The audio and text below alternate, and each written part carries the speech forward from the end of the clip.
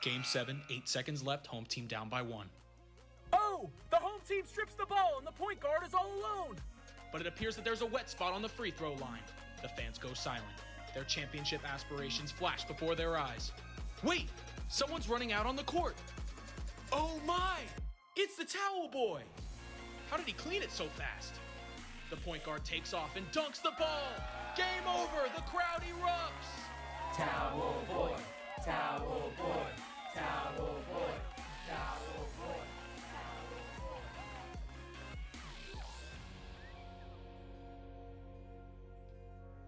Hello, everybody, and thank you for that outstanding standing ovation. It is the end of the NBA season. The Milwaukee Bucks are the NBA champions. Congratulations to Giannis, to Chris Middleton, to Drew Holiday, PJ Tucker. I mean, just seeing his face made me happy. Coach Bud and the whole Bucks organization for an amazing NBA Finals run, or just NBA playoffs run, defeating the Phoenix Suns 4-2. Landon, the last time we recorded, the Suns were up 2-0, and that completely flipped, as we really didn't see, even though we gave it a chance to happen. But regardless, congratulations to the Bucks. On this podcast, you're going to hear our takeaways from that series, and then Landon tweeted out a mailbag on Twitter asking you guys for some of the topics you wanted us to discuss on this podcast, which we will then do so after our finals breakdown and implications going into next season. So, Landon, as always, what are your thoughts? So I think, if I remember correctly, I gave the Bucks a 10% chance to come back in the series in the last podcast. It's about right. I don't feel great about that prediction now, but I really did at the time, because if we somehow flash back a week, and I know that's really hard to do for all of us because our minds don't work like that, but when we were in that position and the Suns were up 2-0, those two games were dominant performances by the Phoenix offense and really solid help defense that prevented Giannis from doing as much damage as he's been doing in these 4 games that he just destroyed everything in his path. So, what changed? Chris Paul was just atrocious in these last few games, and he wasn't amazing in the first 2 either. While game 1 he was, but yeah, sorry, no, like I meant like in totality, because he had a bunch of turnovers in those games, and right, he just didn't look like himself. And then the last 4, he had 1 or 2 decent to good performances, but you were not getting the guy that you needed if you were a Suns fan to carry you home after those 2 wins. So let's look at Devin Booker. He had similarly underwhelming performances, and it's all capped off by the DeAndre Ayton egg that he laid last night when he started out the game 1 for 8 and just never looked back. He finished with, really poor shooting and low points, and it just didn't look like the DeAndre Ayton we've gotten used to. And then on the other side, you have Giannis putting on one of the best finals performances we've seen in our lifetime and all time as well, based on some feedback I've been hearing in the NBA community. And then when you look at Chris Middleton, he is validated as a number 2 option on a championship team.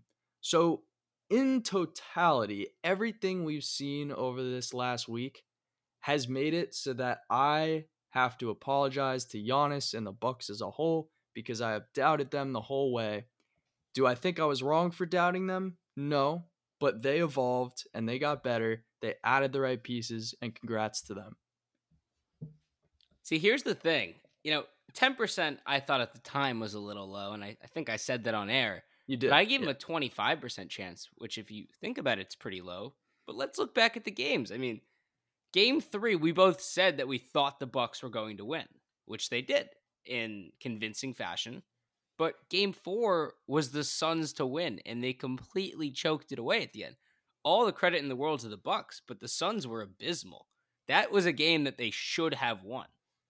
Game 5, a game again that they probably should have won, and they made some key mistakes and blew that game, where I thought really, I was feeling good down the stretch. The Suns were making a comeback. So it wasn't a situation where the series completely flipped and the Bucks just show that they were always the better team, but they made the right plays at the right moments. Props to Drew Holiday for having an incredible game 5, for Chris Middleton turning it around, from Giannis just being dominant. But look, you look down the stretch and Devin Booker was missing key shots, making dumb fouls or what should have been fouls and weren't called fouls. We all remember game 5, and Chris Paul turning the ball over, which he doesn't really do normally. So it's not that the Bucks just completely took over and showed that they were 100% the better team, but they took advantage in the right moments.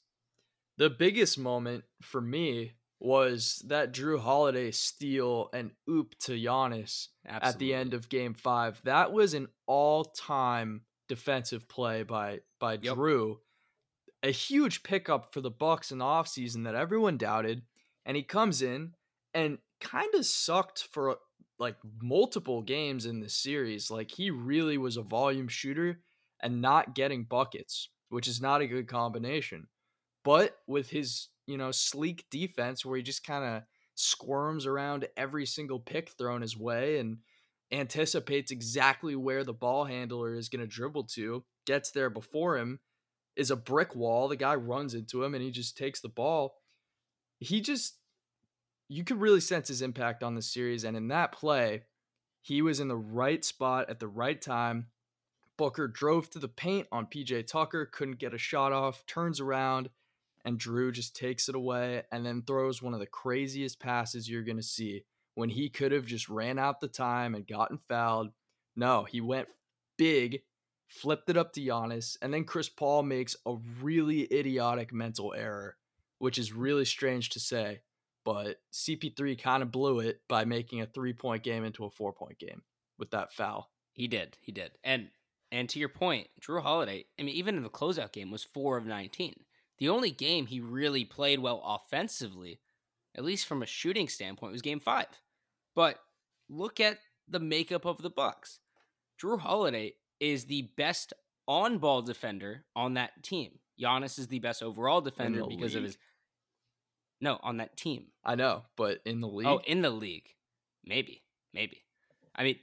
Overall, Giannis is the best defender because of all those amazing blocks. But those are all him LeBron-esking and coming back into plays and making up for it. But on-ball defense, he may be the best in the league. He is certainly the best on his team. Drew Holiday is also the best passer on his team and is probably the smartest player on the team. He's really, like, Giannis is their leader, but Drew Holiday is also a leader. Agreed. And what you saw was that while he didn't shoot well, he clearly made a huge difference from last year to this year. He's guarding the Suns' most important players each and every possession, whether it's Chris Paul or Devin Booker. Those are the guys you need to stop. And he was essential the whole series, even though he didn't shoot well. His personality is like a more happy Kawhi. He similarly just kind of floats along and goes on to the next play without focusing too much on past mistakes, as can be seen by his repeated 4 of 20 shooting. But he similarly does not let outside noise affect him, and you feel like he's not getting in his own head and he's just a machine and moving on and making the tough, gritty plays when his team needs him. So, yeah, big props to him. We always talk about it, but we saw his greatness in that Pelicans versus Blazers series in 2018. And while he didn't reach that same level throughout a series at all in these playoffs, he did it in specific games, and that was enough to power the Bucks to victories. Right. And overall, I'm giving Chris Middleton probably a B minus in the series, but in clutch moments when they needed him, he was an A+. And that's what matters. Look, with all these champions walking around thinking they're hot stuff, as they should, I don't mean to be a buzzkill, but there are still problems with all of these players and problems with that team and the coach and everything. They will be justified in once you win a title, you don't have to apologize to anyone. You can do whatever you want and nobody can take that away from you. But the fact of the matter is, Drew Holiday is not an amazing fit with Middleton and Giannis. Middleton still has issues dribbling and getting into some games because he's mostly a catch and shoot guy. And I mean, Giannis, it's the free throw thing, but he did well with that in the game 6, but that's going to come back next season as it always does. So this team is not the best finals team we've ever seen. It's not even close, to be completely honest. And next season, despite Chris Middleton's rise to greatness, I would be concerned with him as a second option on a championship team if they're playing against a fully healthy Big Three in Brooklyn, or LeBron and Anthony Davis instead of Chris Paul and Devin Booker. It's crazy to already think about. Like, Giannis is at Chick-fil-A today getting a 50 piece, whatever. Chicken nugget, man. It's Yeah, good stuff. It was his breakfast sandwiches or whatever. Those are fire, by the way. But seriously, it's like, were we not significantly more confident in the Lakers last year repeating right after they won? I mean, I was. I look at this too. Bucks team and say, like, I don't think they're getting out of the East. And Agreed. yeah, they just won the title, but I mean, the Nets are going to come back healthy. I mean, who knows what the Sixers are going to do? They could make moves that put them in a position to really compete. There's a lot of really good teams in the East, and then the West, of course, is stacked. So yeah, there are problems with this Bucks team.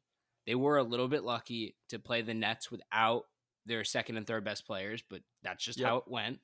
And yeah, they beat a Suns team that also got to the finals by playing teams with injuries. Maybe they would have done it anyway. I'm not doubting the Suns, but Chris Paul didn't show up in the finals, and this was not a super team that they beat. So while it's an amazing title run and they deserve all the props in the world, it's not going to be easy coming back next year and repeating at all. Right.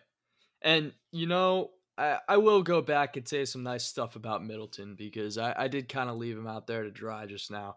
So here's why Middleton is maybe a top 15, 17 player after those playoffs. When you need him to hit an elbow jumper with the game on the line, there is pretty much nothing you can do to defend it. And he's so consistent with it that it's one of those go-to shots that every team needs. Because when you're in a position that requires just a half-court set to get a guy open with 5 seconds left, and you don't want to just rely on Giannis sitting there and dribbling and trying to bowl over the other team's center and power forward at the same time, that's that kind of play and that kind of player that just lets you get that shot off. No matter what hand is in your face, no matter how tall the guy is, whether they double, you can get it off. And he hit a very similar one against Miami in game 1 to close out that game, fading to his right, just beautiful. So he definitely deserves a ton of props. And like I said, he's moving up my player rankings heading into next year. And I think I said this on either 1 or 2 podcasts ago, but and again, no offense to Kevin Durant or Kawhi Leonard, but Chris Middleton's probably the closest thing in offensive creation of jump shots that we have to Kawhi Leonard and Kevin Durant.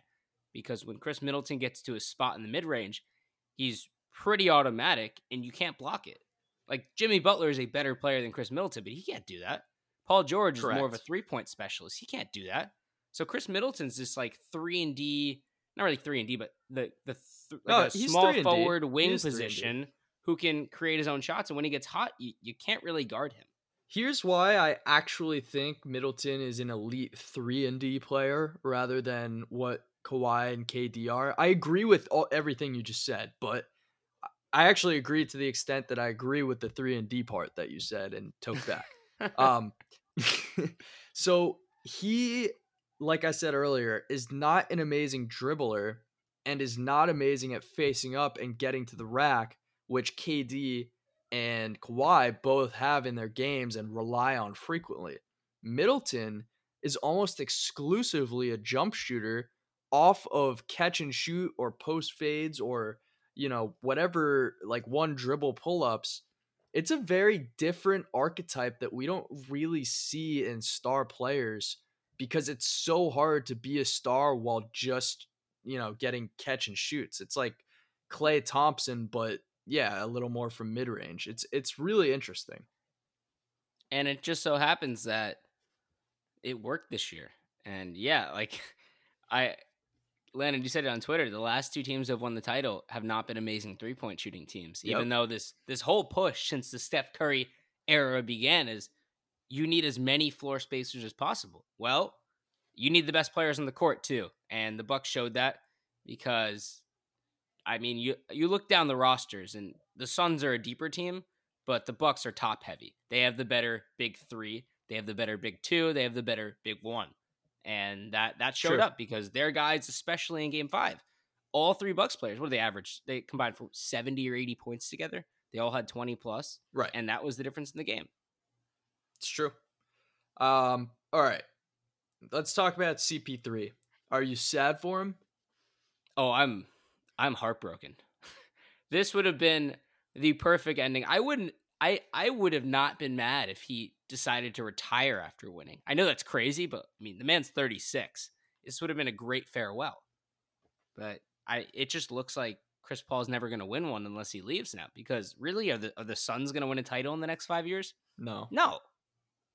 They would have to get a free agent or trade, Mikal Bridges and I don't know. Yeah, special. By the way, now Campaign's a free agent. Yeah, special we'll shout out to Kendrick Perkins, the man, the myth, the legend, who said the Phoenix Suns after Game 2 are a dynasty, and then Stephen A. and Max Kellerman jumped down his throat saying, "Well, hold on, they didn't even win this year." And guess what? Right as he said that, they lost 4 straight. So they are definitely not a dynasty, and will not be a dynasty with this core ever. Yeah, Perkins says some pretty wild things. He definitely doesn't deserve shout-outs even when he's right, because he's wrong so often. It's like carry the hell on. Yeah, exactly. But anyways, I was not sad for Chris Paul like a lot of people were posting on Twitter, because they had a great chance and he got his shot and he didn't deliver.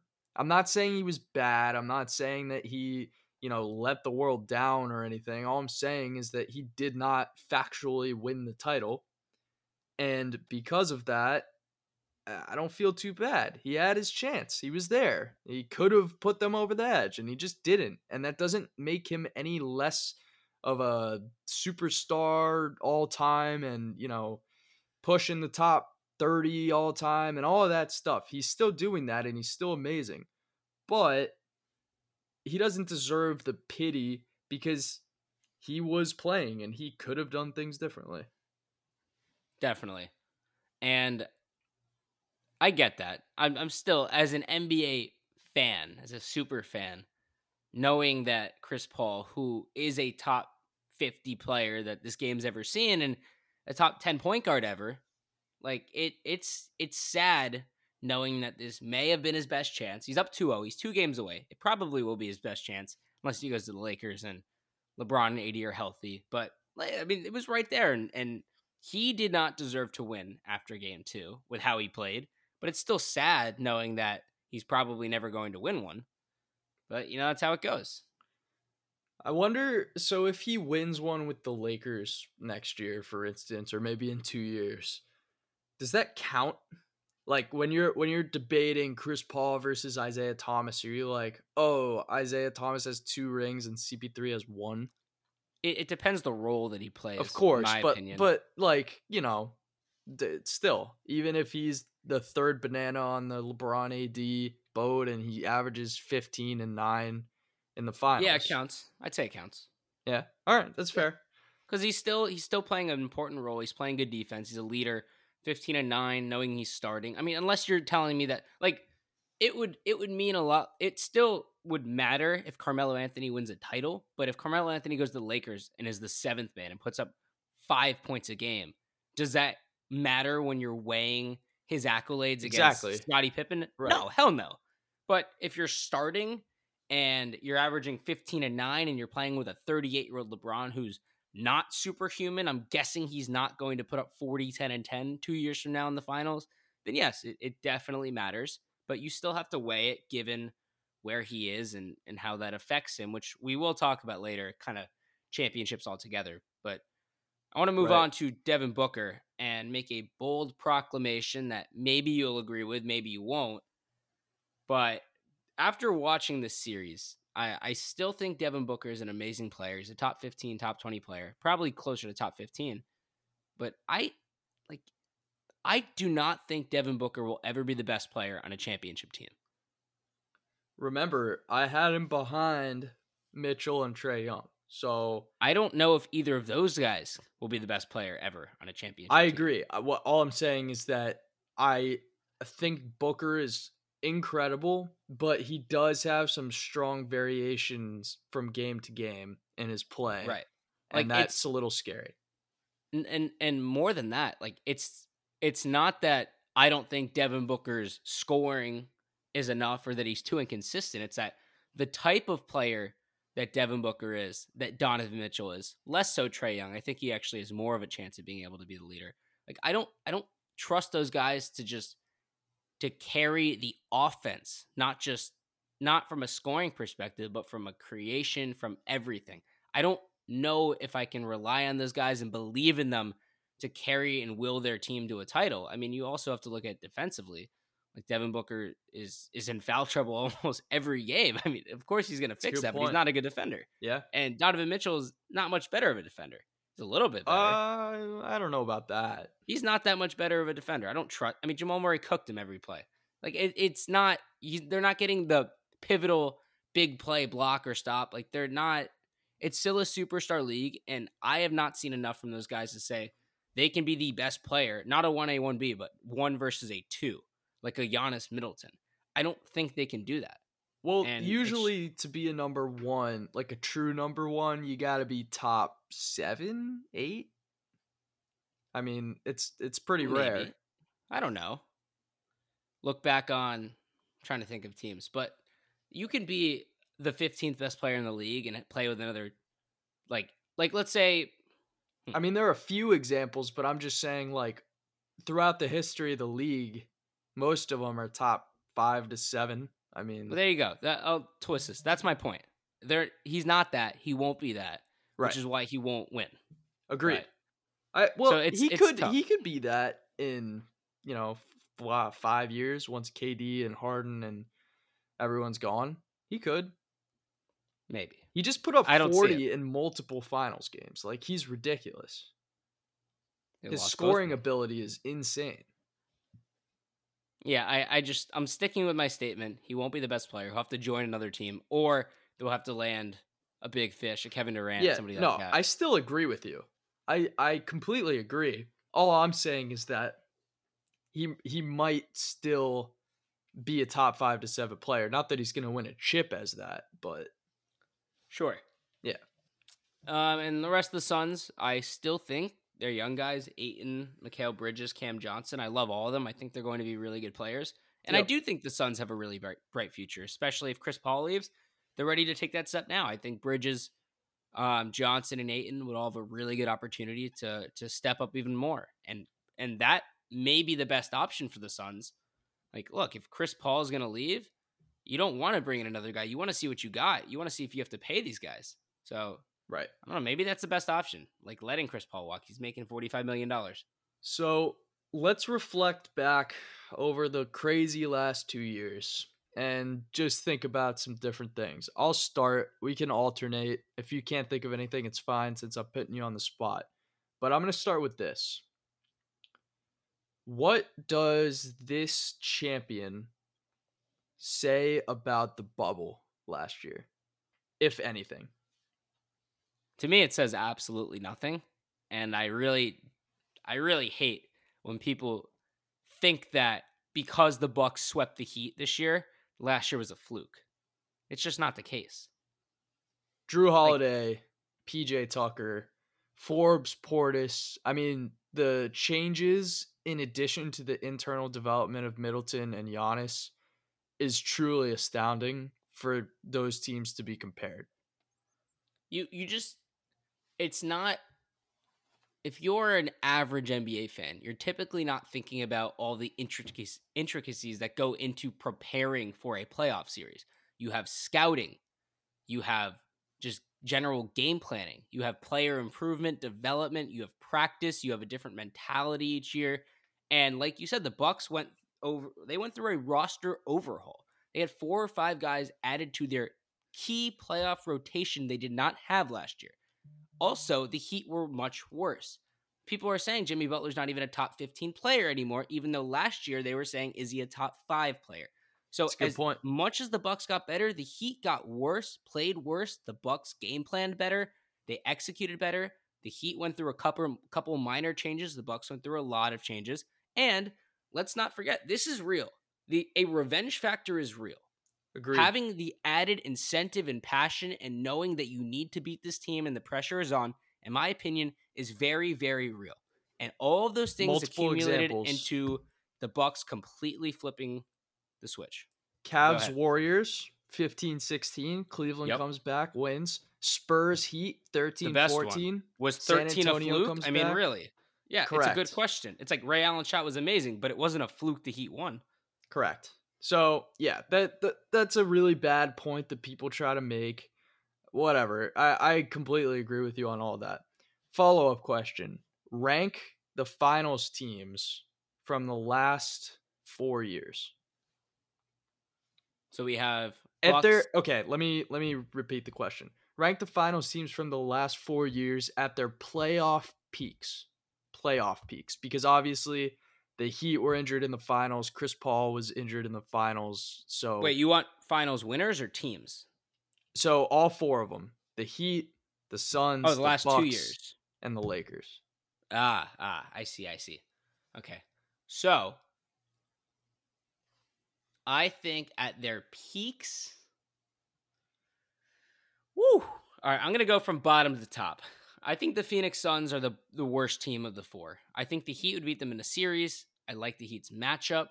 I trust Jimmy Butler more than I trust other guys, especially with how he was playing. I mean, really, the only guy on the planet that was able to outplay Jimmy Butler was LeBron, and they were right up next to each other, and Jimmy may have outplayed him. But, I mean, if Jimmy Butler played like that, the Heat would have won in 5.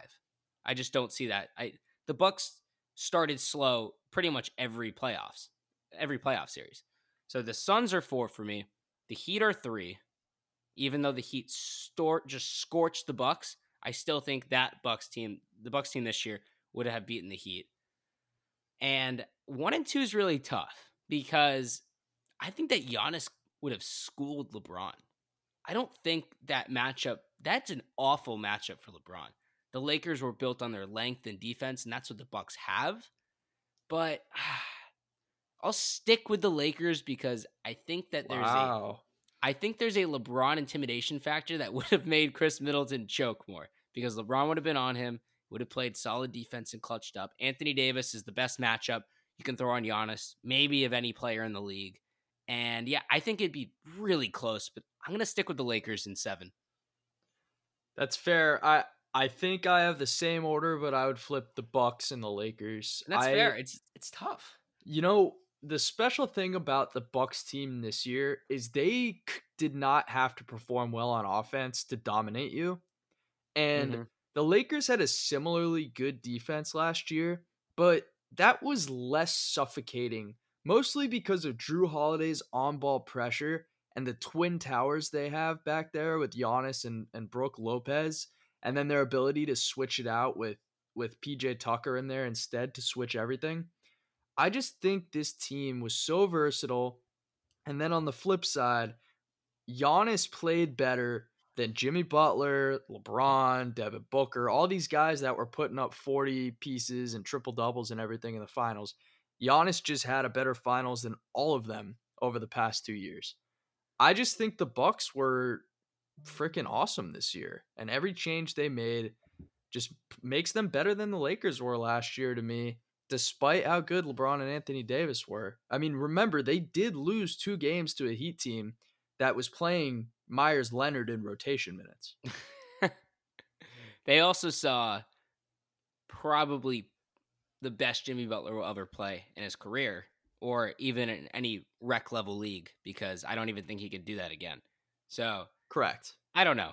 You may very well be right. I may be delusional. I may be thinking in the a lot past. of people would say the Lakers because of LeBron. I don't know if I think what really gets to me is that LeBron James on Chris Middleton and Anthony Davis on Giannis in my opinion, is a much better matchup than Jay Crowder / That's Mikal for sure. Bridges on Middleton Yeah. and Ayton on Giannis. And I think that right there can make all the difference in the world, because the argument you made about the Bucks not needing to have a good offense and still score would be taken away if Giannis's dunks did not happen nearly as frequently. It's reasonable. So that's kind of where I'm coming from. Right. Okay. Do you have anything just looking back that you want to discuss? Just not looking back, looking forward on these teams. Okay. Like what's the one thing that the Suns and the Bucks should do in the offseason to get ready for next year? And kind of how do you think that's going to actually impact their teams going into next year, and how that'll play out next year? I have an unrealistic one and a realistic one for the Bucks.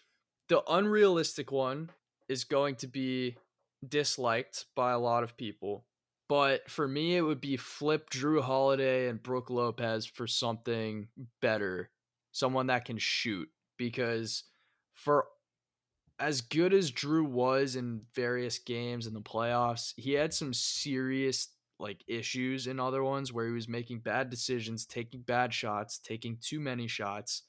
And with Giannis and Middleton being a catch and shoot guy, what they really need to open up everything and be a dynasty for me is a guy who can come in and just take off the dribble threes and pull up in the mid-range in the pick and roll and do all of the stuff that modern NBA offenses are run on, because then you're not going to have the same offensive lulls that you have been over the past 4 years. And to be completely honest, I think if this team saw the fully healthy Nets next year, not to take anything away from this year, right? I'm not saying if they were healthy this year, blah, blah, blah. I'm saying next year, if the Nets are fully healthy, I think the Nets beat them in 5. So they need to make a change to their team while their assets have value and try to flip Drew and Brook Lopez for, I don't know, CJ McCollum, that type of player. Maybe you don't get the best player you can possibly get, but you get somebody who fits better. Do you have any Bucks changes? I wouldn't change their top 3 guys, and even if they did, I don't know how that would happen. I really think the Nets are going to kick their ass either way. Oh yeah, what I would say is yeah, I agree with the Brook Lopez theory. Get rid of him. That was my second realistic option. I just wanted to throw that in there. It's just Brook Lopez. Yeah, Brook Lopez, and then PJ Tucker, $7 million. I think you can probably get him for a minimum salary to re-sign, knowing that he just won. Bobby Portis, he'll probably decline as player. You'll pay him a little bit more, but you just got to try to bring in a more reliable shooter or two to surround Giannis. You saw when he hit shots in the finals, when he passed the ball to Pat Connaughton, who hit threes in the finals, I would see Giannis run back with a fist pump, closing his eyes, praying up there that he was so grateful that Pat Connaughton was able to hit a shot that he didn't really expect to go in. So he needs guys that he knows can hit shots. And let's not forget DiVincenzo too, because that was a big injury. But I mean, they need a Bryn Forbes who's not going to turn off. I mean, there aren't many guys like that. That's pretty much Duncan Robinson, Joe Harris. Although Joe Harris turned off too these playoffs. I mean, those kind of guys. How about this? I'm going to throw out a name. How about this? Wayne Ellington? Yeah, no, that's a great one. Sure. So they need to bring in a guy like that or two that can really space the floor and be a threat consistently. That's my realistic build. For the Suns, I'm going to go with the bold one. I know it's up to Chris Paul, but I think you kind of push him out the door and say, go join up with LeBron. And I think you see what guys you can bring in and really test the waters with your young guys and see what you can do. Because just like the Heat did last year, just like I think the Hawks will do next year, some of these teams that maybe overperform a little bit in the playoffs tend to take a step back. And if that happens with Chris Paul, you're really just wasting a year. I completely agree with that. They should let Chris Paul walk and try to get either a few good extra role players or try to trade some picks and Mikal for a star. I don't know. What if you traded Ayton plus stuff for Embiid? Something like that, like Mikal plus stuff for. It's too bad Middleton just won the chip because he'd be perfect there. Can you imagine he gets sent out to? Oh my god! You know what I mean though? Like either get a dominant center to put next to Booker, like even better than Ayton, like an MVP caliber guy like Embiid, or flip Mikal plus stuff for a guy that Mikal will be in 5 years or something. And the unrealistic one is to go all out and convince Kawhi Leonard to pull a Kevin Durant. To the Suns? Yeah, right. That's not California, my friend. It'd be a great team, though. Yeah. Oh, yeah, of course. But yeah, that's not going to happen. Hey, as they said on air, Charles Barkley lives in Phoenix, drives to California. Kawhi Leonard can live in Phoenix and drive to California. But, yeah, no, they gotta see what they have. Like, before they pay Mikal Bridges $25 million, which is probably what he will demand, they have to see what he can do as a secondary scorer. And if he can't do it, you can't pay him that. All right, let's hit this mailbag and then let's get out of here. So, Charles at SCK8182 asks, going forward as a Sixers fan, what hope do I have? Woo! Charles. None. No, I'm kidding. So I've talked with Landon a lot about what I think an ideal offseason for the Sixers looks like. And maybe you won't be happy with this, but I'm going to propose my complicated 3-team trade that I think would help all teams. But to give a brief answer before I go into that, there's a lot of talent on the Sixers, and they're 1 or 2 moves away from putting themselves in a position where they can make a finals run. We just saw the Bucks do it when I didn't think it was going to happen. Landon didn't think it was going to happen. The Heat made it last year. It's very possible for the Sixers to sneak in. They almost made it in 2019. So they're pretty close. But as a lot of people have said, the Embiid-Simmons pairing is a little bit scary, especially when Ben Simmons isn't even trying to take layups. So the 76ers, if they did a sign-in trade with the Toronto Raptors, who already probably expect Kyle Lowry to leave, you trade Ben Simmons, who has much more value, but you send him out to Toronto, you get back Kyle Lowry in a first-round pick, because otherwise you can't sign Lowry, you don't have the salary cap, which is why you need to give up value. Then, well, I guess the rest of the part doesn't really pertain to them, but you're still going to listen. Then the Raptors and the Hawks do a little trade, and the Hawks say, you know what, we're going to get better by adding Pascal Siakam, because Ben Simmons and Pascal Siakam together is a disaster. Then the Hawks upgrade by trading DeAndre Hunter, Cam Reddish, Danilo Gallinari, and a pick for Pascal Siakam to give Ben Simmons in Toronto a fighting chance with a bunch of defenders and three-point shooters, to give the Hawks a secondary scorer that they can trust in Pascal Siakam, and then to give your Philadelphia 76ers a big three of Joel Embiid, Tobias Harris, and a shooter and defender in Kyle Lowry. Now, I think the trade is interesting. I think it's realistic in the sense that one of those moves could happen. 3-team trades like that with stars flying around are so rare. But the ideas and the mechanics behind it make sense in terms of what the teams are getting and what they need. But I think I'm starting to think this through.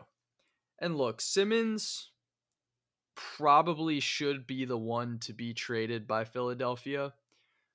Embiid is coming off of a ridiculous season, and he put up monster numbers. He just looks like an all-around, first-team All-NBA guy every year. Because of the injuries and because of the age, let's just think for a moment about trading Embiid. And I'm not saying they should. I would probably trade Simmons if I were them. But the Embiid haul you could get back would be a far greater than Simmons, especially at the depreciated value he's at now. So, if you're the Sixers, let's just say you wanted to restart your timeline and get out of the Embiid timeline and push it to the Simmons timeline. Let's say you're Doc Rivers and you tell, Daryl Morey, yeah, Ben has improved a ton this offseason. Let's keep him and build around him. What if you flipped Embiid for like a star that could shoot, like, I don't know, Paul George kind of player or something, and a bunch of picks? And then you just had a ton of ammo to go out and trade, 4 first-round picks for another guy. and build around Simmons. Given Embiid's injury history and the probability that as a 7-footer, he's probably not going to play late into his 30s, might not be as crazy as you would think, especially if Embiid is dissatisfied with the organization and the way they've handled things, losing Butler and all that stuff.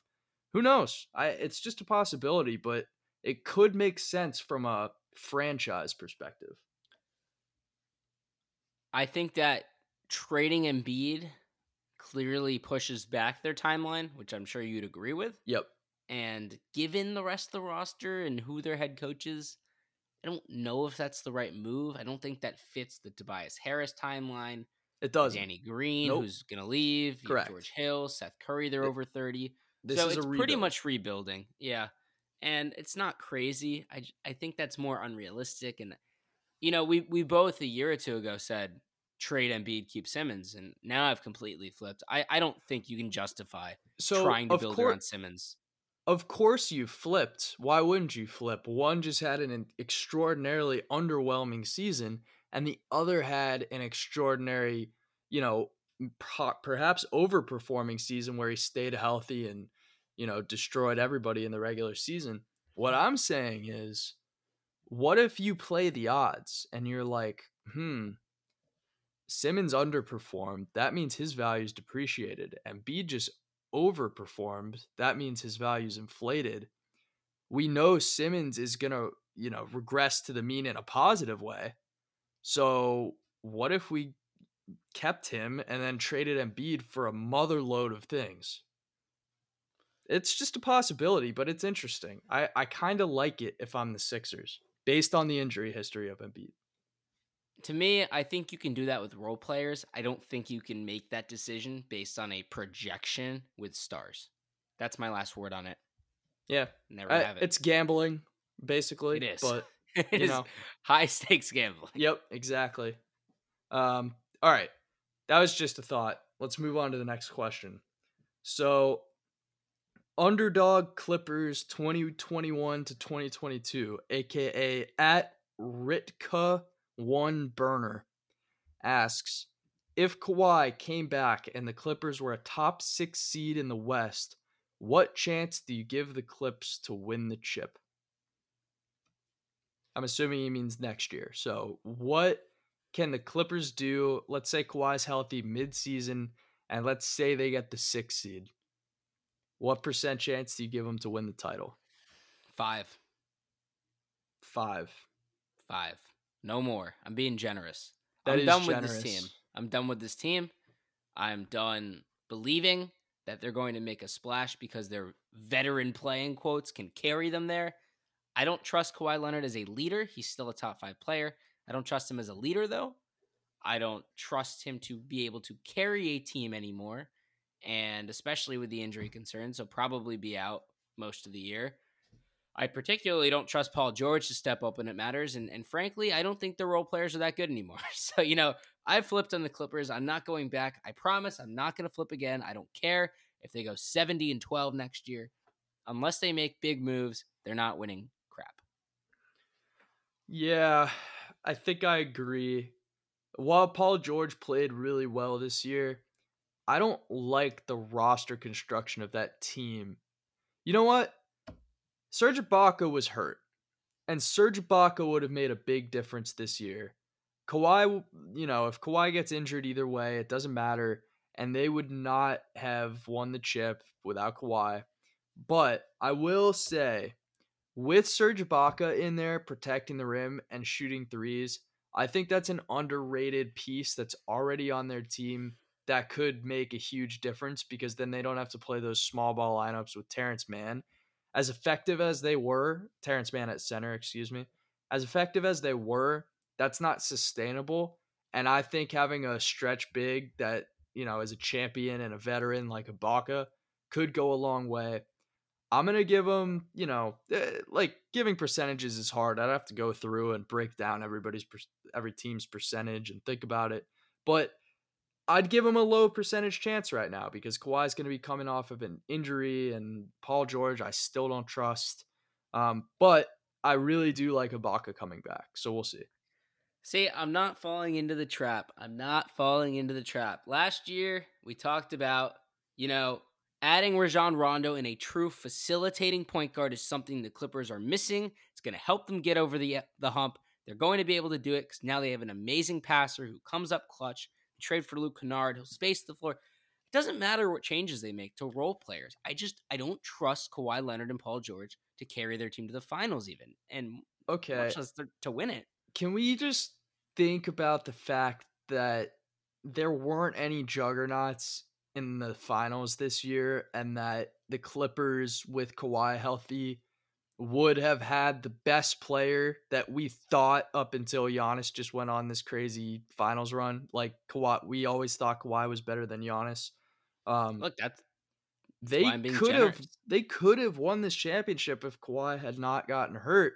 So given Kawhi's status as a top 3 playoff performer in the league, right next to LeBron and Durant, and I mean sustained, so Giannis doesn't count yet, they had a great chance at this one if he doesn't go down. So yes, it stings, but it's not like they lost another even series this year.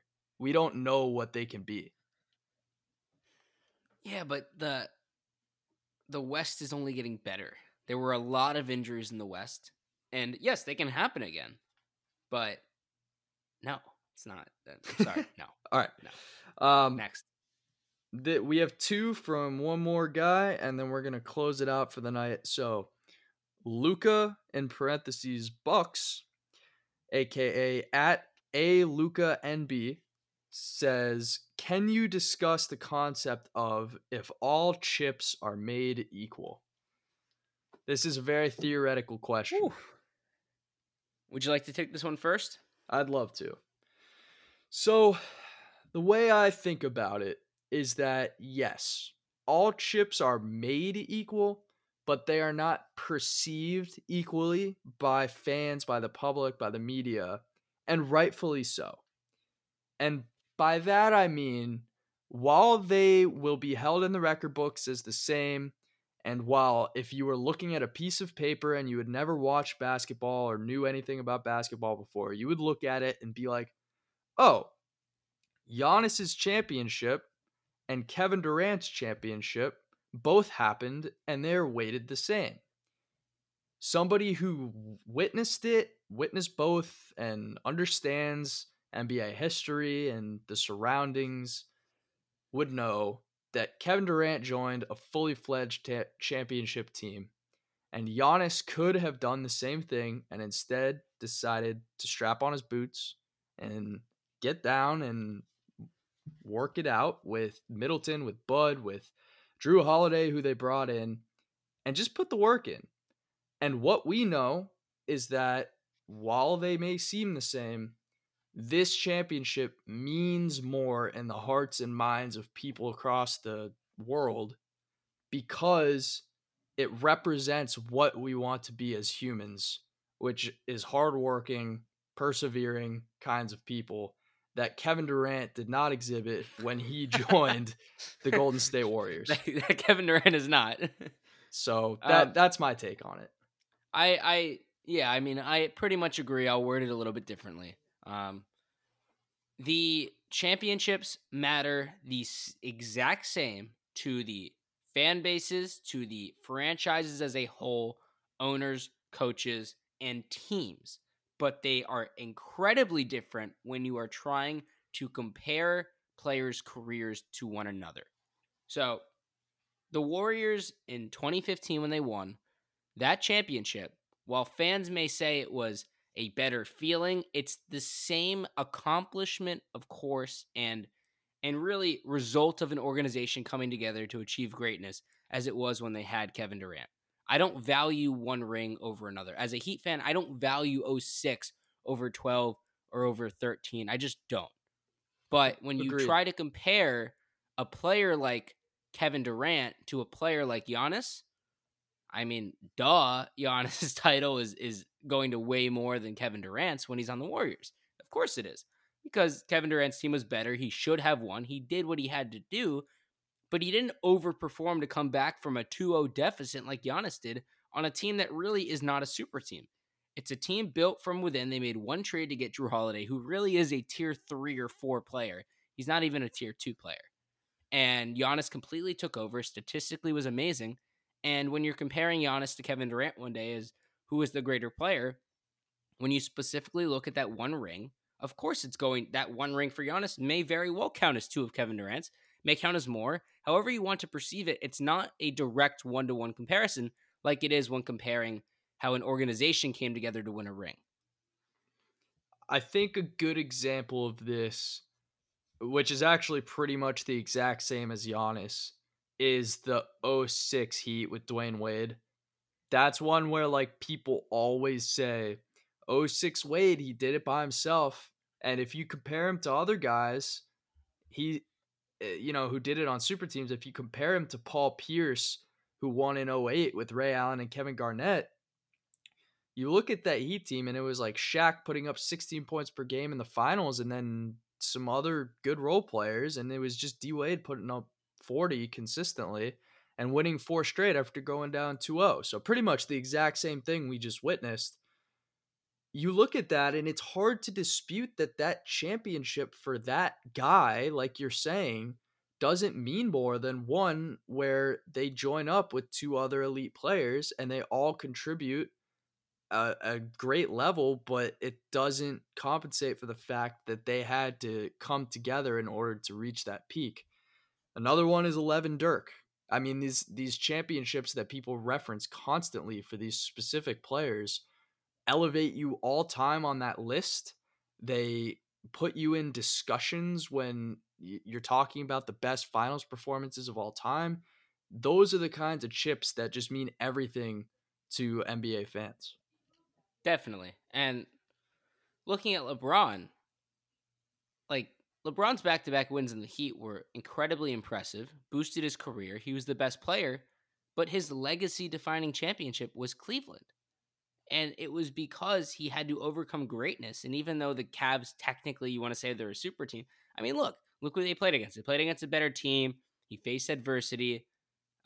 He overcame it, unlike he really did in that first Heat year. Of course, the Ray Allen shot's different, but it just meant more. So there's just some rings that mean more to players' careers specifically, but as an organization, what a team has to do to win a championship, as we saw with the Bucks, is everybody needs to do their part and come together. And for me, no matter if it's a ultimate super team or your team is somehow exceeding expectations and they somehow win, it's the same.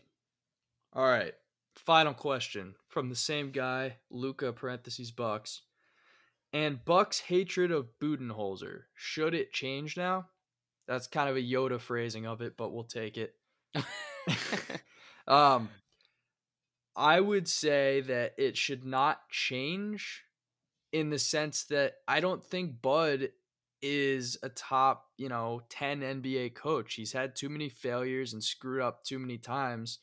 And even these playoffs, he kind of failed them in multiple games. Did they win? Yes, but it was on the back of Giannis and the clutchness of Chris Middleton and the defense of Jrue Holiday, and less so about Bud's coaching. Is it good that he decided to start switching this year? Yes, but he should have been doing that the whole time. So should we really give him credit for that? Probably not. I would say you can't be mad at him anymore and like just wholly looking at what he's done for the Bucks, because a championship is everything, especially when your franchise hasn't won one in 50 years. But you should not think that because he won a championship, he will not screw up majorly in the coming years, because he will. I can guarantee that. Save for some time here's. That was my Yoda. That was terrible. Oh my god. Yeah, I'm not very good at it. I thought you were being like a dark wizard or something. Save for some time. I can't do it, man. You sound like that's not my voice. More so. I'm an Elmo. What else do I do? Pinocchio. It's kind of weird. I wanted to. Hopefully somebody laughs at that out there. Whatever. I mean, I did. No. Great. You're not laughing with me. You were laughing at me. That's true. Coach Bud is safe. I gave a magic number of 8 years, but really it's a long time, because it doesn't matter whether Coach Bud drew up the game-winning play or did absolutely nothing. He is now safe for a while. He has tenure. He won an NBA championship, especially with a franchise that hasn't won one in 50 years. Here is a prime example of a coach that gained tremendous credibility, regardless of if they did something or if they did nothing. That's Tyronn Lue. Okay. I have no clue if Tyronn Lue knows how to coach a little league basketball team, a 8 to 10-year-old youth team. I have no clue. But because he won in 2016, he got hired as the Clippers head coach. So that's the perfect example. Once you win a title as a coach, you gain the utmost credibility and you are safe with an organization for a long time. Can I just say that Ty Lue actually completely goes against your 8-year rule? He got fired 2 years later. Well, that's because LeBron left. If Giannis leaves, then, I mean, who knows what's going to happen. That was my point earlier. I feel like it's not a specified time. It's like they can ride out that dynasty, and then if they continue to perform well, then they get the chance at like the next or I shouldn't say dynasty, like that iteration of the team. Sure. Yeah. Sure. You want to say that's fine. I'll agree with that. You want to say that Giannis, whatever. I mean, Giannis leaves in 4 years, and ownership isn't steady with the coaching. There's some issues. Yeah. That's what I was saying earlier. That's fine. But it's not like Coach Bud. If the Bucks go 15-67 the next 3 years, he's not getting fired if the team stays together. He's just not. I mean, I think that he has like a 5-year happen. window, 6-year window at that point where he has to be god awful. So he is very, very safe. He's probably in the top 3 or 4 coaches right now that will not get fired going into next year, along with Spo, Steve Kerr. I mean, those types of guys. There's probably a few more. Yeah. Pop. Like, those guys aren't getting fired. And Coach Bud now is in that category where he is ultimately safe regardless of what happens, unless there is some real legal issue that comes out with him in the coming years. I agree. That's that. All right. So Bucks fans, relax. I don't care if Bud completely ruins a playoff run next year. He's going to be there for quite some time now. So. All right, I think we're wrapped up with the mailbag and all of our finals discussion. You had one last Towel Boy take of the day, correct? Of course. I'm going to propose that we make our way too early NBA finals matchup predictions going into next year. So I will start. Well, let's get this out of the way. Let's both do our Eastern Conference one at the same time. All right. You start. The Brooklyn Nets. Okay, yeah. Nets. I was trying to time it, you just didn't. I didn't realize. Next time I got you. Oh, yeah, sure. You're trying to make me look bad. But yeah, Sorry. The Brooklyn Nets healthy. We said it this year. We're going to say it next year. I mean, we were spot on about the Nets. We said as long as 2 of them play, they're going to make it. And only one of them played, and they almost made it. So definitely if one of the other ones played, the Nets would have won the championship. But yeah, and we nailed that. Harden doesn't count as playing, by the way. If anybody wants to 4 use minutes that. and then was a cripple. He looked like us out there. So so true. The Nets are going to take the East, assuming they're somewhat healthy. Yep. Western Conference. This time I'm sticking with it. I've switched around a couple times. I'm just sticking with my heart. I'm not going to change it all year. The Golden State Warriors are back, and they're going to the NBA Finals. Wow. That's that. That's crazy, man. I mean, it's happening. I respect the pick, and you've always been a Warriors guy more so than me. It's not that I didn't think they were good, because obviously they're one of the best teams ever. It's just that I never thought that team in 14-15, when they won that title, was that level of dominant, I guess, in the sense that the Cavs were out of their 2 of their 3 best players, and they still took 2 games off of them because of LeBron. But just the point that I didn't think without KD that they were transcended in that same way. Steph was and Clay was, but as just a whole unit, they weren't better, or they weren't that much better than LeBron with a bunch of role players. Still a very good team, still an elite team, still won the finals, but that's the team that they're faced with today, essentially, with a worse bench, and they're 6, 7 years older now.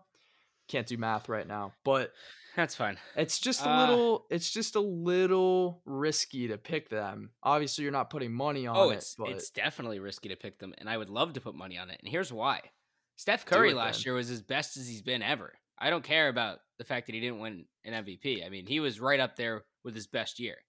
Klay Thompson, if he is half of himself, is still a top 5 player on their team and is still going to be an amazing shooter. And frankly, I think he's going to come back and be really good. Draymond Green steps up when his team needs him, and when the Warriors are good, they still have a top 5 coach. And Andrew Wiggins is better than Harrison Barnes ever was. So he's I better disagree than with that 15th. that. I don't do. agree. I agree. Harrison course, Barnes was myself. like a very reliable role player who like knew exactly what he was supposed to do and went out there every night and did it. Andrew Wiggins is just a wild card. He has a higher high and a lower low than Harrison Barnes. Last year, Andrew Wiggins was a better defender, shot 38% from the field, or 38% from 3, 48% from the field, average 18.5. If he takes less shots and only takes more open shots because he doesn't need to create as much, he's a 40% three-point shooter, 50% from the field, playing elite defense. That's what I'm saying. Next year, he'll be better than Harrison Barnes was if Klay Thompson's healthy, and James Wiseman's a player they didn't have. I really like this team, as I've talked about. Won't go into the details. I think their bench is more promise than people see. And yeah, they're my finals pick. I trust Steph Curry to get it done. All right, that would be an elite legacy move on Steph's part, and that would propel him definitively past Kevin Durant all time, in my opinion. Probably, he'd be close with Hakeem. Like, it's that Durant, Hakeem, Steph layer before you hit Shaq and Kobe and all of those guys, and that would probably push him to the front of that, but probably not ahead any further. It'd still would be a tough. big move. It'd be tough especially if he plays Kevin Durant and then loses, to say that his year was better, because of course he didn't win and he lost to Durant. So I mean, who knows how that plays out? But I mean, I think Kevin Durant's getting ring number 3, right? Yeah, 3 this year. Agreed. Go ahead. What's your pick? So I have a contingency in my pick, unfortunately, and that is if Jamal Murray makes a full recovery and if he plays enough before the playoffs to get back to form, I would pick the Nuggets heading into the playoffs next season because they have an MVP. They have the second star who we know can hit big shots when it counts and is an on-ball player, so he can, get those pull-up threes that the Bucks were so sorely lacking in the playoffs, despite Middleton hitting all those, catch-and-shoot game winners.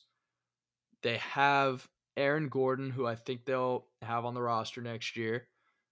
He had a very underwhelming playoffs this year, but it's hard to be good when your guards are Austin Rivers and Monty Morris as a roll man who catches lobs. So I don't really blame him for this year. And then the last guy I'll comment on is Michael Porter Jr., who obviously has a ton of potential, is only going to get better, has a long off season to work on his game, and hopefully can come back next year as a better defender. So they just have so much promise. Jokic is still young. Murray's still young. I just feel like they have a championship in them in the next few years.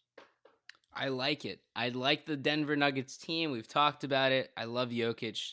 And yeah, look, if the things you say happen, MPJ takes that step up, Aaron Gordon plays better, they have a shot. But what's your non-Jamal Murray pick? Unless you said that and let's just say Jamal Murray, let's pretend he was out for the whole year. If Jamal Murray was out for the whole year, the Nuggets get smoked really badly by some team. Maybe it's the Suns again in 4 or whatever. But I would have to go with the Lakers there.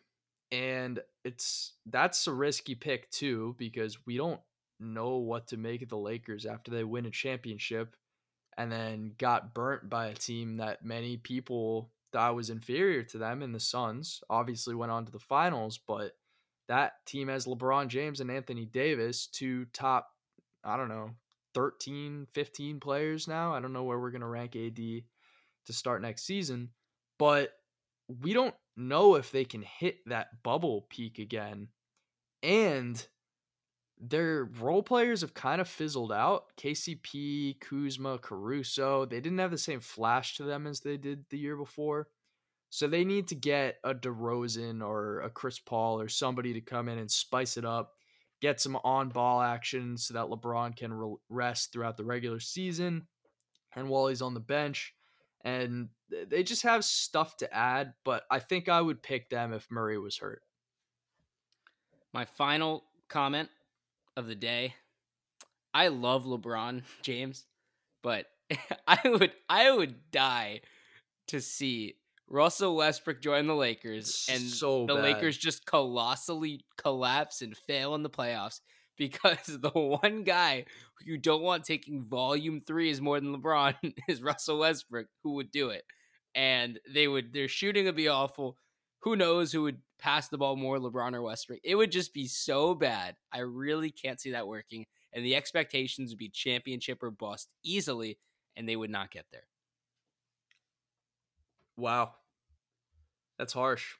But it is harsh. I completely agree because Westbrook with LeBron is potentially the worst star pairing I could possibly imagine. It's really bad. You're putting a guy on ball to force LeBron off ball because Westbrook can't play off ball. And that essentially just makes LeBron's playmaking so much less than what it should be because... Yeah, go ahead. I would say we literally saw it with Westbrook and Harden's a much better shooter and scorer than LeBron. But when Westbrook and Harden grouped up, they were both great when the other one was out, but when they were together, like they weren't going to do anything. Right. And it would be, I'd say this would be as bad of a pairing as I said earlier with Pascal Siakam and Ben Simmons. That's how bad it would be. It very well could be. I mean, it's similarly terrible, just with better players. So, right. That's all I have, Landon. I'm good. You good? Yep. All right, everybody. Thanks for listening. Thanks to those Twitter folks for shouting us out and telling us what they wanted to talk about. We want that more and more. We want you guys, all the listeners, to stay active. We want to hear from you. We want to know what you want us to talk about so we can make these podcasts as interesting as possible. As always, check out our Twitter, our Instagram. Stay tuned for more podcasts coming out. It's the NBA offseason. That means we got trade talks coming up. We got free agent signings and a whole lot of early predictions that'll probably go horribly, horribly wrong.